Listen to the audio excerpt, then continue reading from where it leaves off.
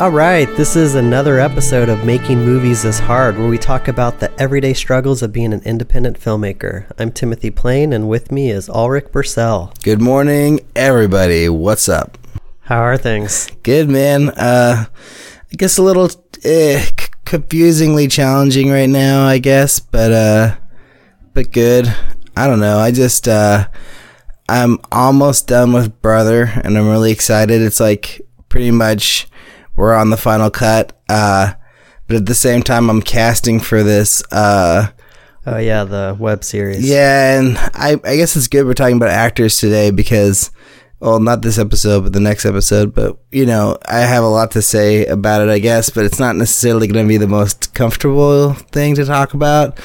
Are you worried at all about talking about it? I should be, but I'm not. I think I'm just gonna be honest and be straightforward, you know, about it all. Yeah.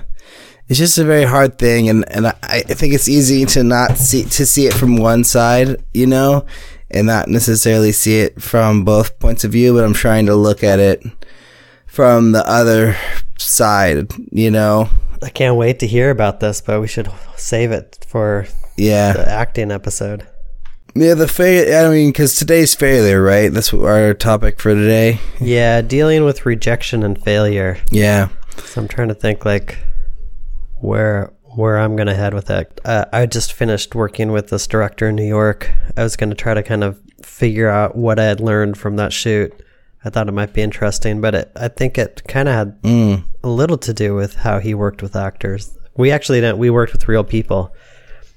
Oh, cool. Not just, products this time, huh?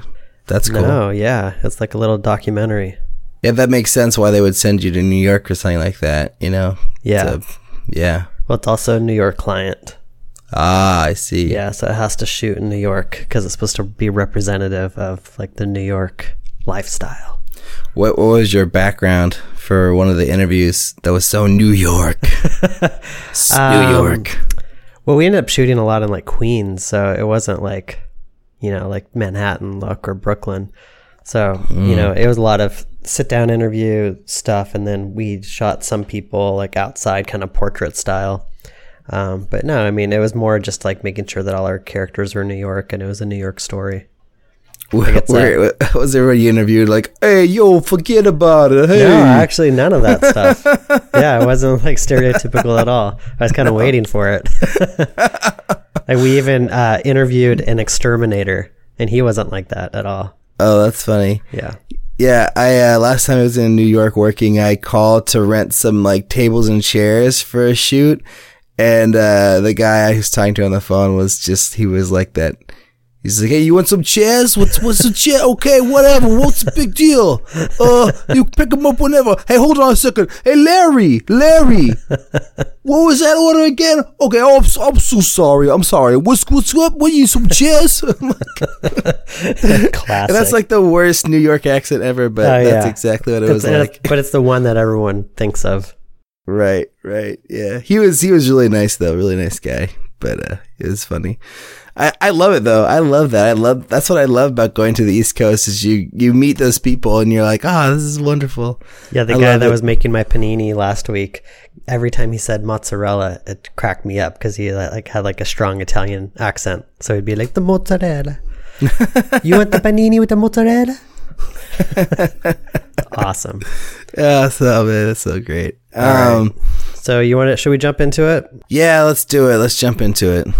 So this week we're going to talk about rejection and failure and how we deal with it. I was trying to figure out a story that kind of went into it, but I don't really have one that's going on currently in my life. I mean, I've been sharing my reel around to production companies and trying to get a like full-time job as a director, but I'm not really feeling that rejection too much right now. I'm not getting any positive response, but at the same time, I'm not like feeling it, you know? Yeah, it's kind of nice when like, because people don't usually email you and be like, your reel was so bad, we'd never hire you. Yeah, they just ignore you. Yeah, which is, you know, it can hurt too. Like being ignored definitely can hurt. Like I've I've definitely sent a bunch of emails or made phone calls and never heard back, and that can hurt. But yeah, so I've been sending out my reel. I think I've sent it out probably to 15 or 20 different people at this point, and only have gotten a response from like a third of those. And that's still good. Yeah, so the ones that have ignored me, it does kind of sting a little bit. And then the people who did get back to me, it probably stings a little more to actually hear somebody say, it's usually like some sort of suggestion. Oh, you know what you really need to do is insert their advice, and then we should talk again. And right now it's kind of, you need to get more commercial work on your reel before we're interested in you.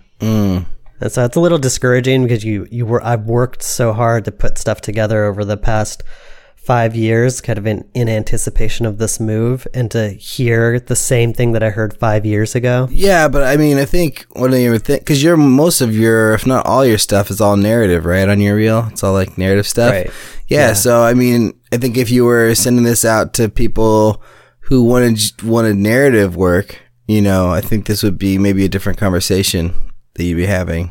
It's weird because in my head, because I work in commercials, I kind of see as commercials as a way to get paid to direct. Whereas like the narrative side almost seems like it's always a little bit of a hobby until you can get enough momentum behind your career that you are getting paid for it. But for a while still, it's still going to be a hobby. Like I could completely imagine shooting a feature and not getting paid at all. Oh, easily. Easily. So it'd be nice to have something on the side that pays the bills. So yeah, commercials could pay the bills while I could still keep pursuing features until I got to the point where they would pay. Yeah, I mean, if you can make enough money on a feature just to not die while you're making it, I think that's kind of like the goal, Yeah. But yeah, I mean, the reality, I mean, we've talked about this, but it seems like a lot of people pay for their first movie. Yeah, and it seems like it works out a lot of the time. It's just like, oh, you put that investment down, and yeah, then you get your next step. I mean, that isn't always true, And I heard a story today, or not today, but last week, about this woman from Colombia from somebody I met who made a movie. And I asked him how she got her funding, and he was like, oh yeah, she met some rich guy, just gave $2 million, he just farted it out and handed it to them, and they made a movie. I'm like, man, there's gotta be more to this story. But, right. But apparently he was saying that $2 million budget, wasn't even enough to get the coverage she needed to make the movie work well. Interesting. And I was like, $2 million's not enough. Why are you people happy? Come on, man. I think it probably never feels like it's enough, right? Isn't that kind of right. Not the joke, but that's always the restraint of filmmaking. I'm sure even at Michael Bay's level Transformers, there's probably some things he still wants to do and can't do. Yeah, it's true. There's that great story from Total Recall where they were out of money, and Arnold had to go and go back to the studio and smooth talk them to get them to put more money into get special effects done and after they shot, So yeah, it happens at any level, but it's just, I don't know. I guess just coming from the idea where you're thinking you're going to make your movie for anywhere from $100,000 to $200,000, it's when someone says $2 million's not enough, you're like, ugh. But it also depends on the story and how and what kind of resources you have lined up. You remember that movie a few years ago called Another Earth? Yeah. They made it for $100,000 and it was really well received. Yeah, is that the one where it's the planet is coming down against the other planet and then people jump from the two planets? Right. There's also, I think this happens a lot with these small independent features because they don't have a lot of money, so they can't do all the storytelling that would maybe what I would think make a better movie. That movie Monsters, where it's that couple that's traveling up through Mexico back to the North America, and Mexico's a DMZ that with monsters in it, and you don't see the monsters very much the entire movie, and it's kind of made me want to see the monsters more, or I wanted more actions. Yeah, I like that movie. I thought they spent a lot of time not really doing a lot, and it was sort of an art film in a lot of ways. But it was cool, and man, it got him Godzilla, so, good on him. Yeah, but I think, it'd be so interesting to talk to some of these filmmakers and just say, like, did you feel like you had to compromise on the story that you wanted to tell because of your budget? Because I'm sure that there's more that they wanted to do, but it just goes to show, like, you can be ambitious on like a scaled back level, and it can still yield things like Godzilla. That's a pretty huge success, It's like, wow, so it's amazing. My last day in New York, I just finished shooting like a kind of a small, low budget documentary with a local director named TJ Misny. I wanted to just kind of see if I could figure out, like, what are the things that I learned from watching him over the past week. Because I think it's interesting for me, at least, to walk in on a shoot and see a director work, and I always pull something from it, and I never really know how I'm going to use that. And I definitely know, watching TJ work, there's stuff that I'm going to end up being influenced by on my next project, but I'm not completely sure how it's going to play in yet. So let me try. Let me see if I can figure out, like, what did I see? I mean, one thing, just in terms of looking up to him as a director, he was his own DP. So he was like completely in charge of all the performances, and he just seemed like he had so much control over it. It made me a little jealous that he could have that much control over so many aspects of it, because I feel like I rely a lot on smarter people around me that know, like, how to make things look better than I can. Yeah, it's interesting. Like, I always feel like, like I've done that before, because I do have camera experience and everything, but I prefer not to, just because, like, I think it lets your brain be free to focus more on performance, But yeah, like, some people, that's the only way they can work, and the only way they want to work is when they're in complete control of, the directing side and the camera side. I got the feeling from watching him is that, he's just been doing it for so long that's how he's comfortable. I'm sure in the early days when he started that it was really hard for him to do both, but now he's just gotten into a rhythm and he knows how to do it. Was he his own operator too, or did he have operators for each camera? He had a focus puller, but he operated his own camera also. Wow. I mean, it was a super tiny shoot, really low budget. Nice. It's pretty much was like on the level of like any independent short film that you or I have produced. Okay, cool. He added lens flares, which I've never done before, which was interesting. Like, he would set the shot up, and then he would decide that he wanted a lens flare, and so he would pull a light in and bounce it off the lens just for the look of the flare. And I've never seen anybody do that before. Yeah, I was just on a shoot a couple weeks ago. And, it was kind of the same thing. It was more like we were using our hair light, and then the DP was just like, hey, move it a little bit like this. We're getting a little flare. Like, I just want a little bit more out of the flare. I'm like, a little bit more out of the flare. Okay. I mean, cause I had just worked on a movie where we had lens flare in one scene, and they reshot the scene to get rid of the lens flare. And I was like, whoa, like, but isn't lens flare okay these days? Like, people don't really care. He's like, no lens flare in my movie. Like, it's not that kind of movie. I'm like, okay. It's interesting, the lens flare thing, because I feel like when I was in film school, that was considered a mistake. Right. Like, you would flag off the lens flares. And if you had a lens flare, like, I would get like marked down points from my teacher. Right, absolutely. But now it feels like, especially with like J.J. Abrams and like how he shoots his stuff, he adds lens flares too. It's like, kind of like a crazy lens flare culture where like people, I think for some reason, lens flares became something really cool. My whole thing on lens flare is like, if it just if it happens, then great, naturally. If it just like, if you're shooting B-roll or whatever and it just occurs, like, I think it's cool, and like, I like to use it when I can, but I'm not like, not like trying to add lens flare in necessarily. But that's interesting. So what else because when I watch directors, the thing that I usually take away is like how they deal with talent and actors, because everyone has a different approach, and some of the bigger directors I've worked with, like especially in the corporate world, like they seem to be like the friendliest, nicest people, and like just super caring and gentle a lot of the time, but was he like that, or how did he approach the talent? Well, we weren't working with actors. We were working with real people, and it was a documentary style shoot. So still the same. Yeah, he was, because he was asking questions. He was the interviewer as well as being the DP. And I think his strength in asking the questions was reading the talent and kind of deciding when's the right time to ask the next question. Like, he was very deliberate in how he kind of like, he would throw a few like softball questions at them to make them feel comfortable, then ask them something really hard. And then when they felt like they were struggling a little bit, he'd go back to the softball questions and then go to something hard again. So he was really smart in that respect.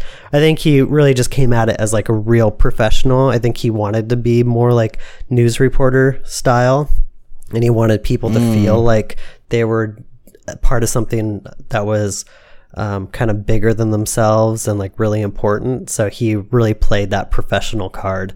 Like, he even dressed that way. Like, he was like one step away from being in a tie. Yeah, I don't know. I mean, that's a whole nother topic, talking about, directors' dress wear, or what people wear. But yeah, that's interesting. I think it's like really the talent of the director in those situations, like especially like documentary interview shoot type things, is like, yeah, that question asking and the rapport with the talent is like is like super key.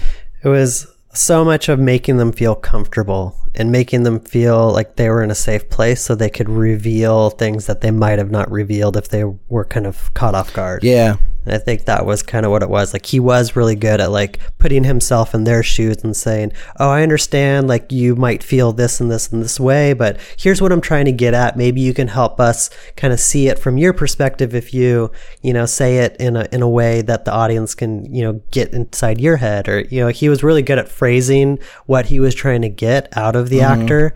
So that way the actor was like kind of part of it, instead of just being like somebody answering a bunch of questions. They were part of building the story of the project, which is really good. Yeah, it's really interesting to hear that he was like DPing and asking questions.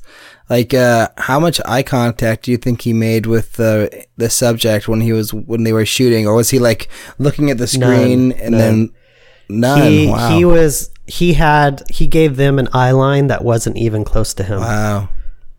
So they were looking off camera to like the right, and he was on the left of the camera. So they were just kind of hearing a disembodied voice and talking to a marker. That's interesting, because a lot of the guys that I've seen, especially like in these bigger documentary sort of situations, like either long form 1 hour interviews or just, where they really want it to feel like a documentary, like it's all about like the relationship with the director. And like, I see them all like make a lot of eye contact, and it's like they just draw them into themselves.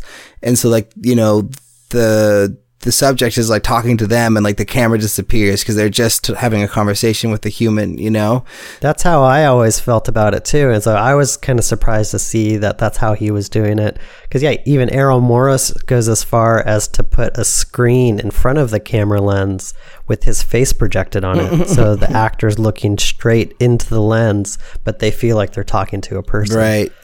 So this was like a little opposite of how I've seen it done. And we'll see what the results come out as. But I think in some ways it kind of helped that person concentrate, because they weren't intimidated by looking in a human's eyes. That they could like kind of, in some ways, looking into a point in space, disembody themselves from what was actually happening and maybe maintain focus a little better. I think there's one more thing that I want to talk about on the shoot was he would not stop on a shot until he was like 100% happy with it, which is not something that I do. I'm so used to having to shoot so much in one day. You're trying to get like 3 or 4 pages in a day that you really only have time to do like 1 or 2 takes and move on. And it's almost like in some ways you say, oh, it's good enough, or that gets the point across. But he was so exact in like what he wanted. And this is probably a little like how David Fincher is too, where it's like he wanted all the elements to like align and be very perfect before he would be ready to move on. So at the end of the day, he still made his schedule, even though people were pressuring him to move on. And at the same time, he got everything he wanted. Yeah. It's interesting. And one other director told me that too. He's like, never move on until you're happy. That's a hard thing to do, though. Yeah. It's really hard. It's really hard for us because, we're in situations usually where there is no possibility of reshoots, at all. And if you don't get your day, you have to cut it out of the movie. But yeah, I mean, you got to know when you can move on and when you can go forward. And I think it's really interesting in the editing process to see, like, when you use the 5th or 6th take and then when you end up using the first take. All right. So that's it. I mean, there's a few lessons in there. I'm not sure exactly how I'm going to use them, but I thought it was interesting. It was fun just kind of watching somebody else work, because I think it does help when you're on a shoot to kind of look around and notice how things are happening different from other shoots. And then just kind of like put it in a journal in your head, like, oh, here's like an interesting way to do it. And can I use that on a future project? Yeah.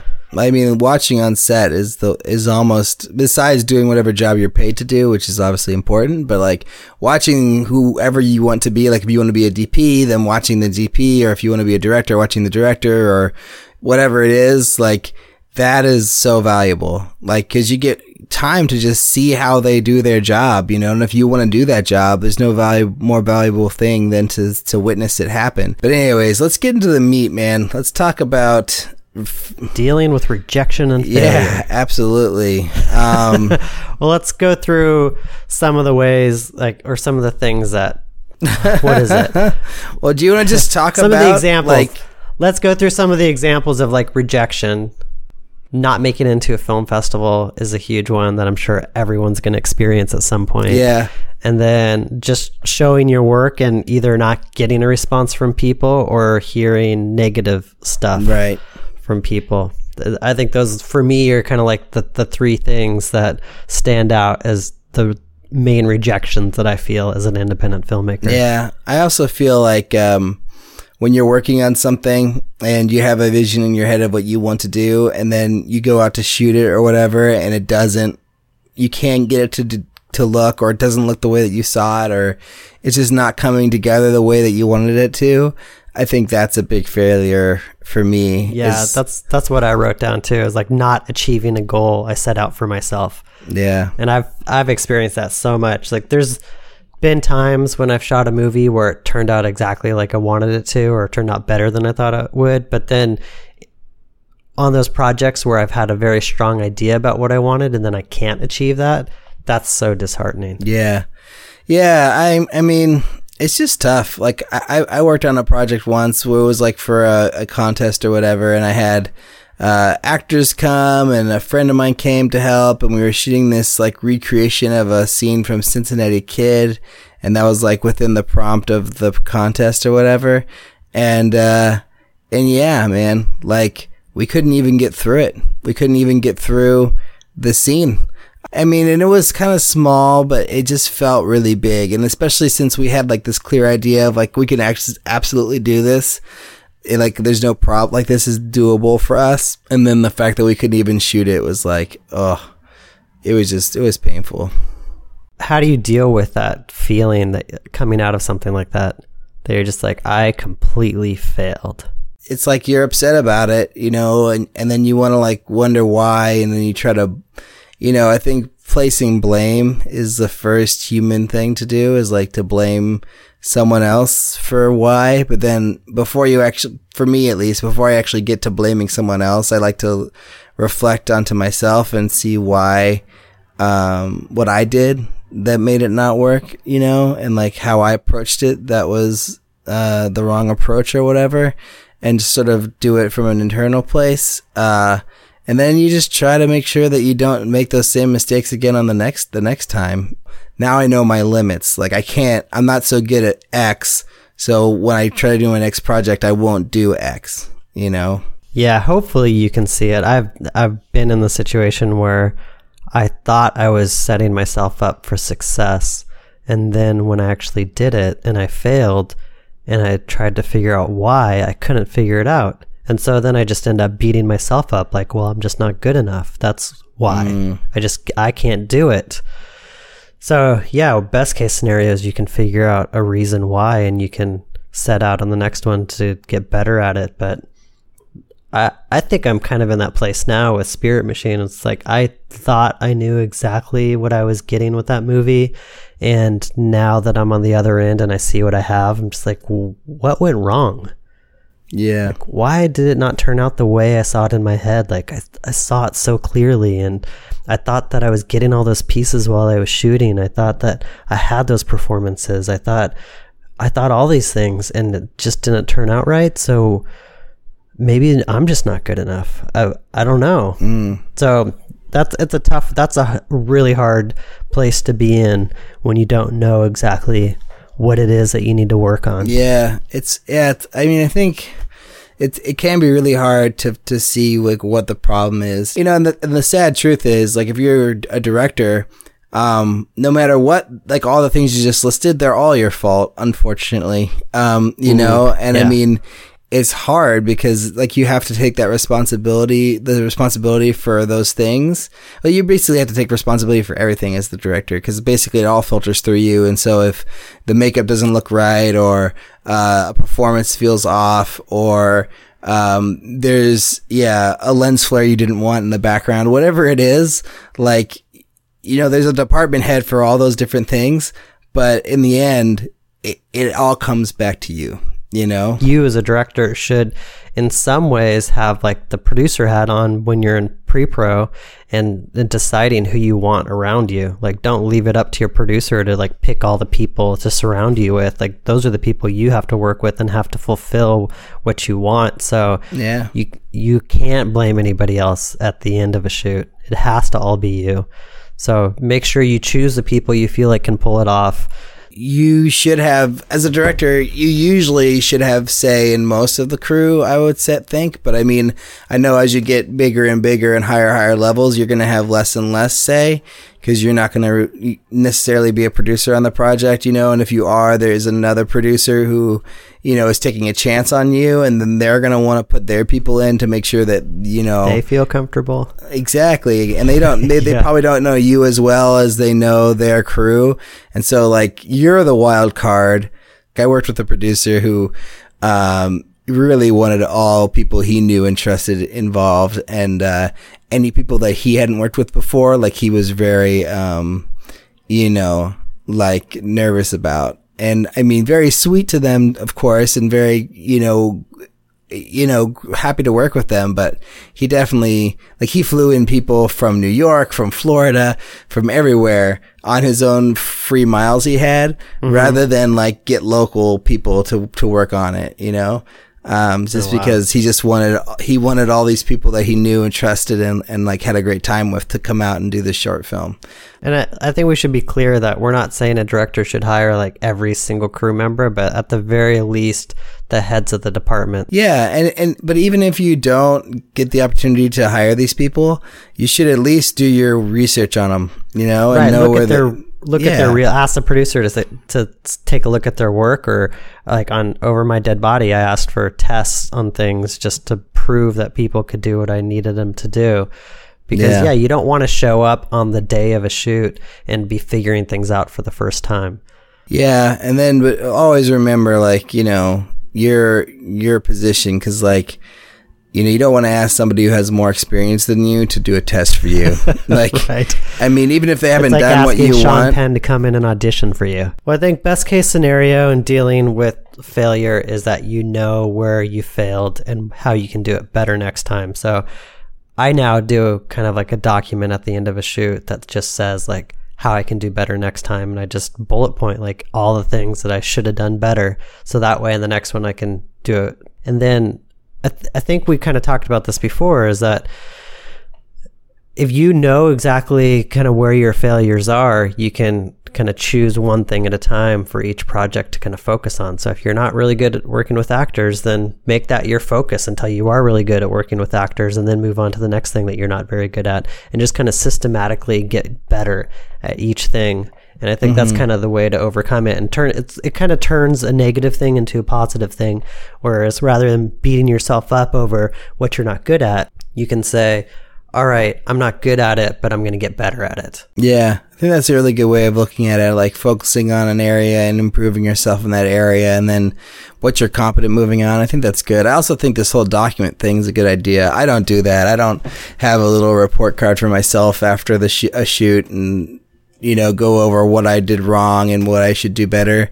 But that's a really good idea, because I think if you can write about it honestly with yourself afterwards and file it away, I think, looking back at those documents later could be really useful. And that's great, because I was so devastated after I shot the first scene for Spirit Machine, and I'd made one of those documents. Like, I was just like bawling my eyes out. Oh my God, like, this is the worst thing ever. And I wrote that document. And when I look back at it now, it seems so silly. Like, the things that I could have done better were such small things that I did get really better on the next one. Like immediately, just by acknowledging what it was, I got better at it really quickly. And I can't believe that I was so upset over the things that were so small.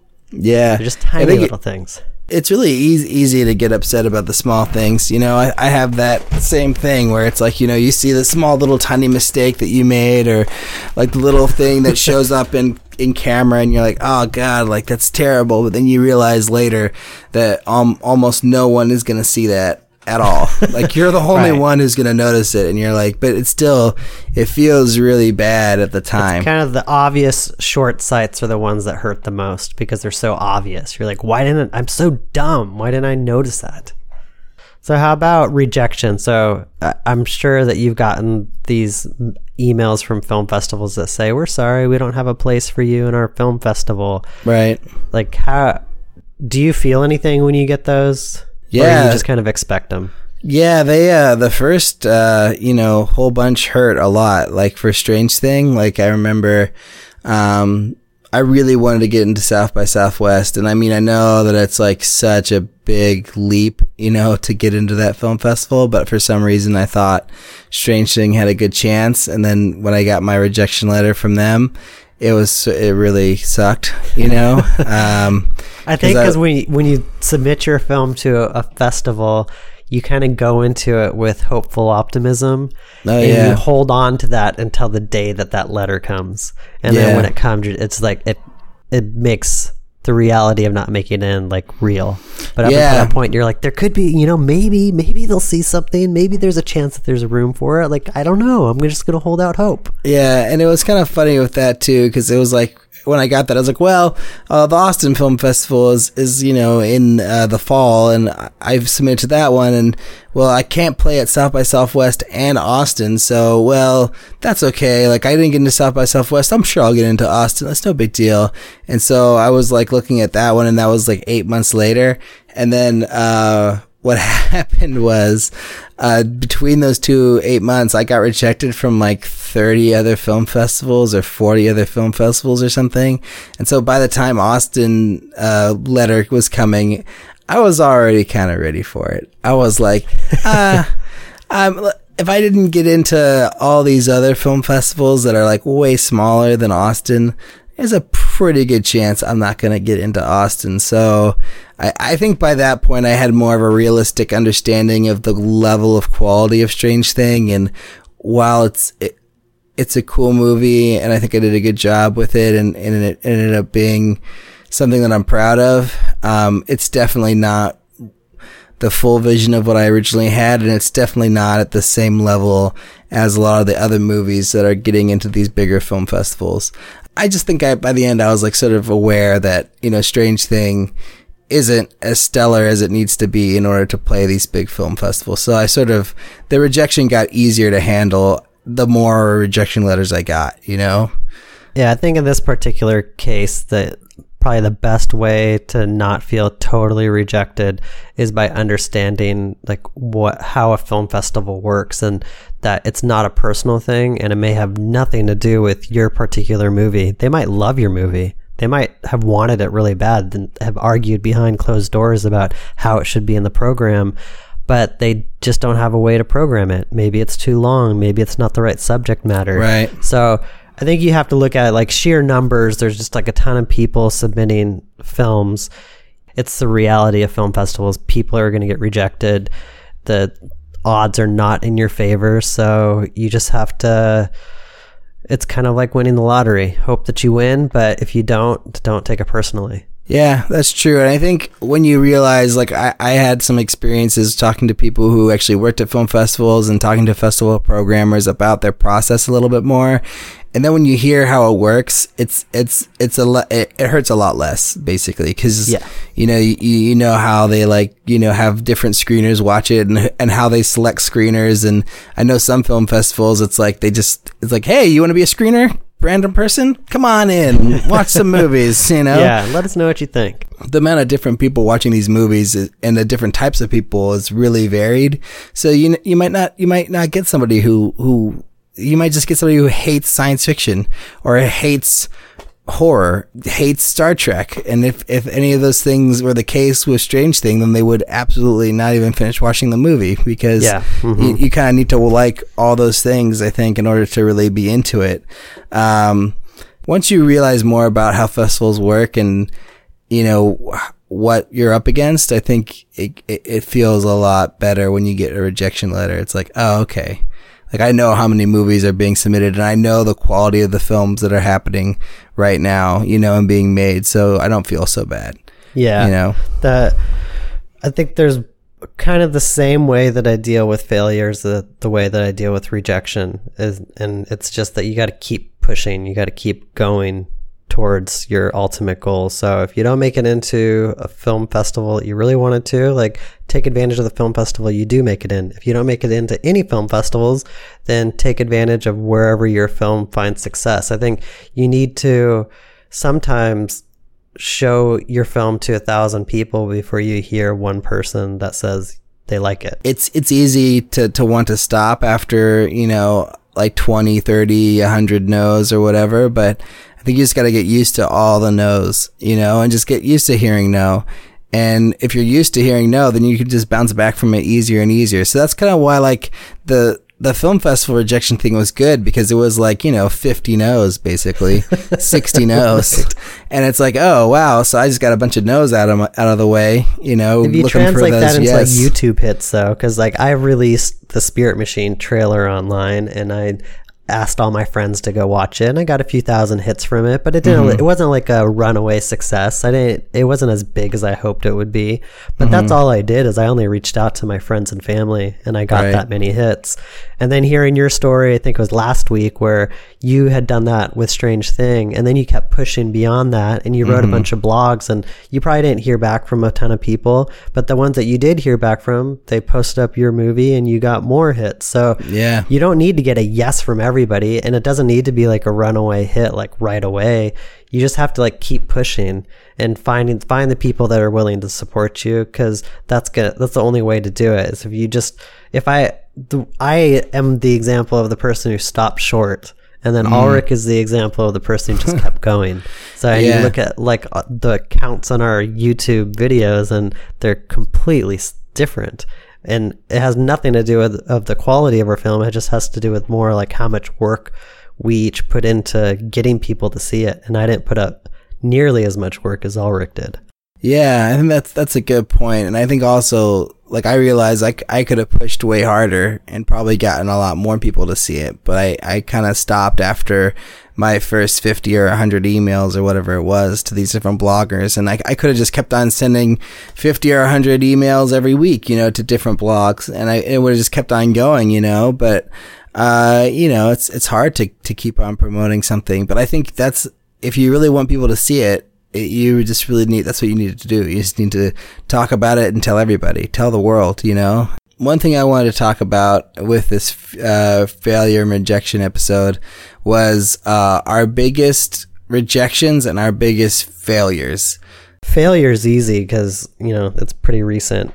And I think I talked about this in an earlier episode where I was shooting the first scene of Spirit Machine and feeling really optimistic. I knew what I wanted, and I was on set just kind of watching everything unfold, all the planning that I had done, how the actors were performing, and just feeling like everything was falling short of what I had hoped for. And I pulled the producer out back and just being like, man, we're wasting so much money. This is terrible. This is not what I wanted. This is not anything close to what it should be.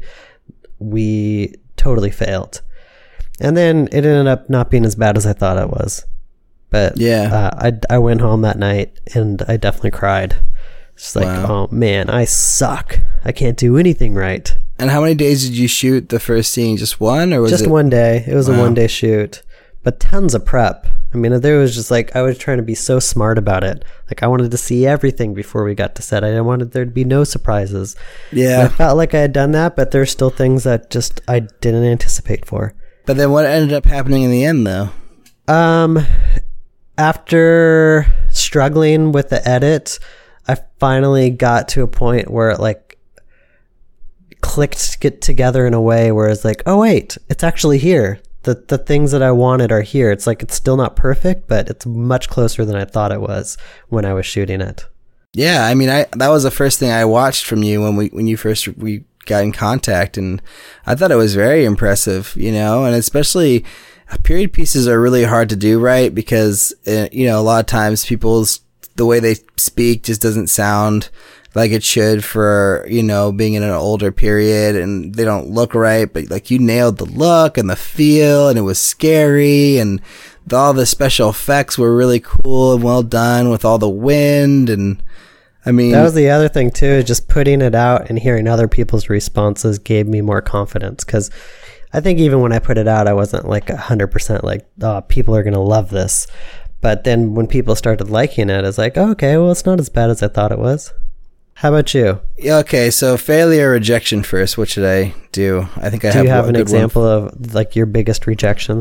Yeah, so it was like my first movie I'd ever directed with my friend in high school. It was one of those things where we put so much time and effort into it, and we put so much care, and we really thought we were being groundbreaking and like, you know, really like setting a new standard for like what a short film can be about and all these things. And then we played it for like the school at this event, and there's like it wasn't a ton of people there, but there's probably like maybe 100 people, you know, in the audience or something, which now looking back is like quite a lot, you know, based off of like other film festival experiences. But so we're in the back of the room and the movie plays, and we thought we would get like a big reaction, and like there was nothing. Like nothing, like no one. It was like barely applause, basically. Like just enough, like because they had to, and like they applauded for right. Other things that we thought were like crappy, way more, and we were like, what? And then I showed it to my mom, and I was like, Mom, wait, are they crazy? Like, isn't this cool? And she was like, it's okay, honey. Good job. Like, your mom sounds awesome. And I was like, oh God. And then basically, instead of trying to figure out what went wrong or why it didn't work, we just, we buried it. We were just like, oh my God, this is the worst experience ever. And yeah. So do you feel like you learned nothing from that experience because you didn't really evaluate? I don't know. I mean, yeah, I don't really feel like I ever figured out why that didn't work. And I think maybe a lot of it was just, I think we were really worried that it wasn't going to make sense. And I think people did get it maybe, but maybe we still weren't clear enough. Like we had a big reveal was written in a letter, and we didn't have a very good camera to like actually get great focus on it. So, and we didn't hold on the letter very long, you know? So I think maybe what we were trying to like get across, like people just couldn't get it, you know? And I think we just weren't clear enough, and we needed to be clear, and we were trying to be like, you know, sort of like let the audience sort of see it for themselves rather than having the actors like say it out loud, you know? Yeah. But it was like, yeah, and it kind of had like, one of the characters, the twist was that it was like basically the story was like a guy getting bullied, and like you kind of think that he's like staring at the girlfriend the whole time, but then it turns out that he's in love with the bully. So it was like this, like, you know, like homosexual story, and you know, with this guy who was attracted to the bully, and you know, and that was the big reveal at the end. And then the last shot is the bully, like he's been putting letters into a locker the whole time, and then the bully beats him up, and then we think it's the girl's locker, and then he opens it up and he sees all the letters, and then he reads one, and it's like, I love you, Craig, like whatever, ever since the moment I saw whatever it is. And then he just drops the letter and it's like the final shot. And I mean, I look back at it now, I'm like, for what we had in our age, like I think we did a really good job, but it just didn't come across the audience. And I don't think we actually ever submitted it to any film festivals, but we thought like, oh yeah, we'll just go to all the LBGT film festivals and we'll like completely like knock them dead and all this stuff. And then, yeah, we didn't even submit it to film festivals because we were so heartbroken by that one screening. Just that one screening. And I think what the takeaway now is that, not every screening is going to be great and not everyone's going to say that your movie's good. And I think that no matter what your reaction, like the reaction you get from people is, you should just go with it anyways and just see what happens. And I think that was our biggest mistake, was not pushing it further, Right. You relied on those 100 people to give you a sense of satisfaction. And because nobody in that audience got it, you convinced yourself that your film wasn't worthy. But if you kept pushing, you might have found people that did really like it and would have given you some confidence. Yeah, absolutely. So that's your example of rejection, or your biggest rejection? That's the biggest rejection feeling. I think so. What's your biggest failure? I think my Kickstarter was a pretty big failure. In what ways?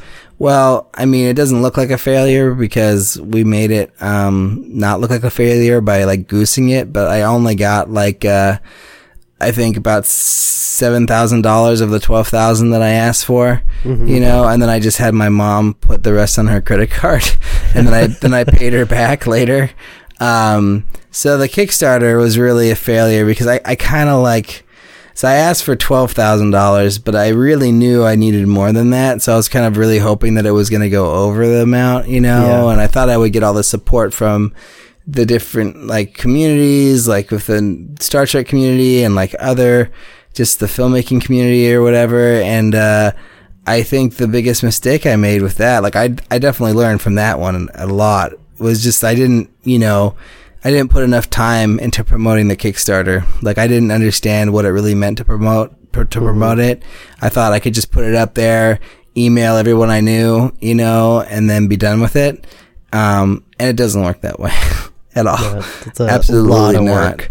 Yeah. We'll talk about Kickstarter in a future episode, but it's definitely like a ton of work.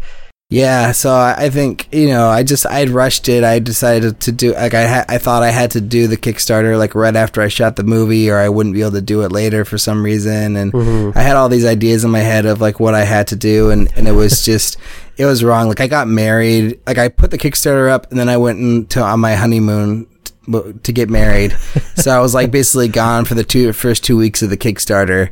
And, they say the most important time for a Kickstarter is the very beginning and then the very end, and the middle time isn't so crucial. So, I mean, I definitely didn't manage it right at all. But yeah, let's not talk about Kickstarter too much because we'll cover it in a later episode. But that was definitely my biggest sense of failure, at least with my own creative projects, Yeah. Well, you'll do better next time. Yeah, absolutely. Well, I know absolutely, yeah. There's no way I couldn't, I think. Is there anything else to say on this subject? I think there's a lot to say about failure and rejection, and I don't feel like killing myself or crying right now, so I don't think we really talked about it adequately, because I think if we really delved into rejection and failure, I'd be feeling a lot more sensitive and a lot less confident. I think when I wrote down this topic, I was probably a little deeper in it at the time. Right. But, right now I'm actually, in some ways, I'm in the exact same boat I was a few weeks ago when I wrote this topic down, but I just don't feel it as much. Yeah.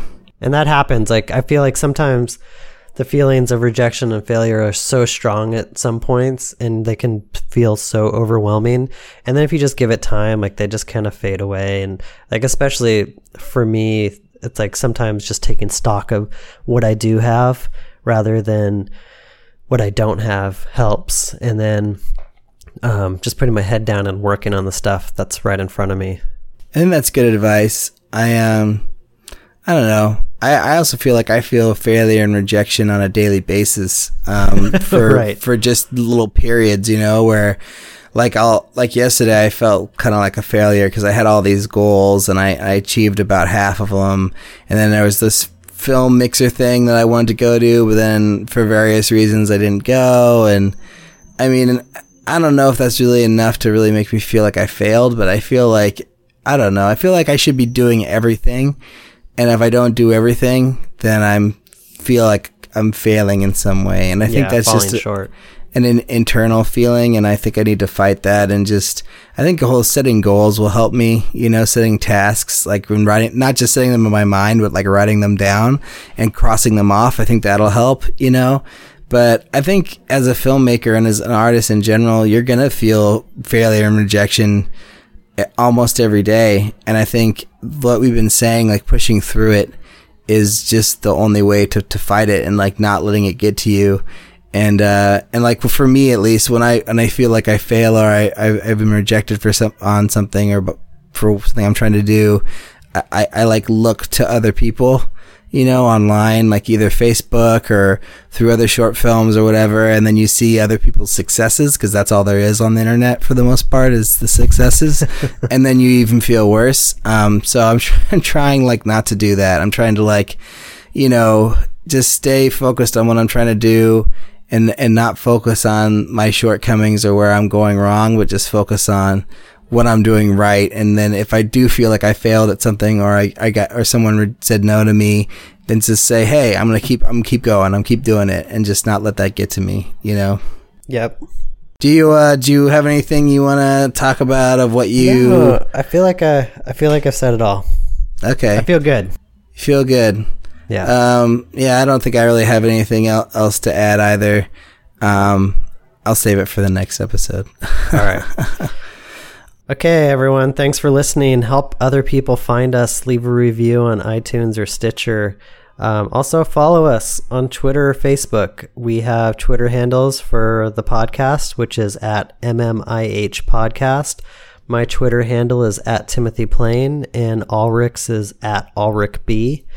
And then, we have a Facebook page. So, find us, hit us up with questions or thoughts, comments. Like, I feel so good when I hear from people about this podcast, just to know that somebody's paying attention. Yeah, absolutely. Awesome. And even if you don't want to leave a review on iTunes, if that's too much, just a rating on iTunes would be nice. Like that only takes a second, and then just telling people about it too. I think I've gotten, a lot of people saying very nice things to me lately about the podcast, and, reaching out and just saying that they listened to an episode and they liked it, and, keep it up and everything. But, if you like it, you could also recommend it to someone else, and maybe they'll like it too. Yeah, spread the word. Spread the word. All right, Ulrich. Talk to you soon. All right, see you later, Timothy. When you're listening to a true crime story that has an unbelievable plot twist that makes you stop in your tracks? That's what our podcast, People Are the Worst, brings you with each episode. I'm Rachel. And I'm Rebecca. We're identical twins who love true crime cases that make you say, didn't see that coming, and we hate the people responsible for them. Listen to People Are the Worst now on Apple, Spotify, or wherever you get your podcasts.